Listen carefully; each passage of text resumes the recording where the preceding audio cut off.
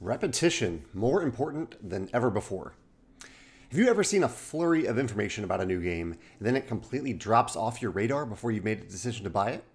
On yesterday's live stream, I mentioned how I'm slower to act on new games than in the past.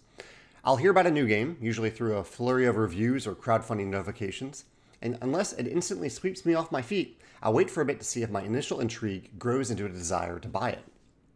But all too often, after the initial flurry, I stop hearing anything about the game. The information is too front-loaded, with content creators racing to have their review available on the first day, as is their right, game publishers pulling back on Instagram posts and advertising, and the game dropping off the Board Game Geek hotness list. While some of these factors are out of a publisher's control, we do have agency over some of them. I've discussed this topic in detail before. The topic of repetition itself is worth repeating. And today I'll focus on a few approaches fresh on my mind. First, send out review copies in waves. Content creators are inundated with games to feature, and I completely understand them wanting to highlight the new hotness. They're serving their audience, not publishers, even though we have the utmost appreciation for them. In that way, publishers have little control over when content creators post their reviews and other content. Other than the initial start date, it's entirely up to the content creator when they post. However, publishers do have control over when they send review copies. My approach is to dispatch review copies in waves, starting with advanced copies, then more at the same time as initial order fulfillment, then more afterwards, and continuing forever. Also, publishers have control over when they share review content. You aren't limited to the first day the content goes live. Sidebar to content creators, as one myself too. I absolutely understand the excitement of discussing a brand new game. In addition to that, your excitement and opinions are just as valid if your video, article, or podcast isn't posted until a few days, weeks, months, or even years after the game's announcement, launch, or release. Your audience subscribes because of the quality of your content, not because you're the first to get a new game. Also, it's okay to post about a game more than once if it holds your attention. I really appreciate when my favorite content creators do this for any game, Stonemaier or otherwise, as it gives me a chance to delve deeper with you. That's something I've done on my YouTube channels through top 10 lists, and I'm hoping to do it for more games I've gotten to the table multiple times. Number 2, advertise on social media. Before, during, and after a product launch, I'm seeing increasing value in advertising on social media. OOT games like Mythwind and IV Studios' Moonrakers are masters at this. And yes, sometimes unwanted ads are the unwanted kind of repetition.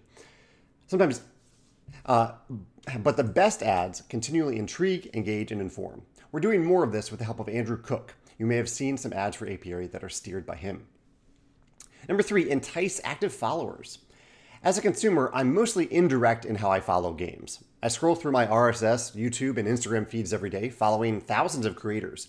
But the number of specific projects or publishers I subscribe to, notably newsletters, is much lower. Yet that's the best way for me to get repeated updates about games. This is a great reminder to me as a publisher that enticing active followers, particularly those who follow a specific game or our monthly newsletter, is incredibly important. Plus, we want to make it easy to follow along. It's for that reason that we now embed game-specific subscription forms into our website instead of requiring an extra click. You can see Apiary's game page as an example. Also, starting with Expeditions and continuing with Apiary, I now send multiple updates, not just a single reminder, to followers leading up to key moments like Apiary's web store launch on October 4th. Quick sidebar to Kickstarter creators and Kickstarter itself. GameFound makes it super easy for someone to get updates for a campaign without backing it, which gives the creator a chance to turn potential backers into actual backers. Kickstarter's Remind Me button, however, only gives you a notification at the end of the project, meaning that the only people who get project updates in their inbox are backers themselves. I think Kickstarter could greatly benefit by updating Remind Me so people who click it can at least have the choice to subscribe to project updates. In the meantime, this places an increased importance on $1 pledge levels. Number 4, cultivate your own content platforms. Above, I talk about content creators who are busy and independent. However, you do have control over your own content, whether it's a YouTube channel, blog, podcast, or social media account. It takes time to create this content, especially sustained over many years, but I think it's worth the effort. For example, I primarily post about games designed and published by others on my YouTube channel and Instagram feed, but whenever we have a new game, I shine the spotlight on that game. Recently, I post My Favorite Mechanism and Games We Recommend videos for Apiary, and I have upcoming How to Teach and Tales from Production videos about it too. Last, number 5, highlight the actual release just as much as the original crowdfunding launch. I don't fully understand this phenomenon, but I continue to see it all the time. Creators put in an immense amount of time, effort, and expense into their game's crowdfunding campaign, but when they finally deliver to backers and have a retail release, the game is completely absent from reviewers and social media. Yet that's a great time to highlight the game. I think the key here is to find more ways to encourage your early adopters to get the game to the table, because the more they do that, the more photos they're going to post on social media. It's great organic marketing. I'm in this phase for Expeditions, which has its US release on Friday, September 29th. It released elsewhere in the world last Friday.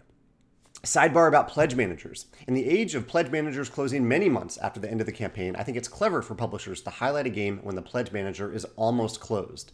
Awaken Realms does a great job of this. I'd love to hear your thoughts on repetition. What types of repetition are effective for you? Have you recently backed, pre-ordered, or ordered a game due to repeated reminders that it exists and is awesome? Also, just for fun, here are the active projects I'm currently backing: Creature Caravan, Kavango, Millennia, and Diatomes. Pre-orders are also open for Last Light and the Ark Nova expansion, both of which I'm excited to receive.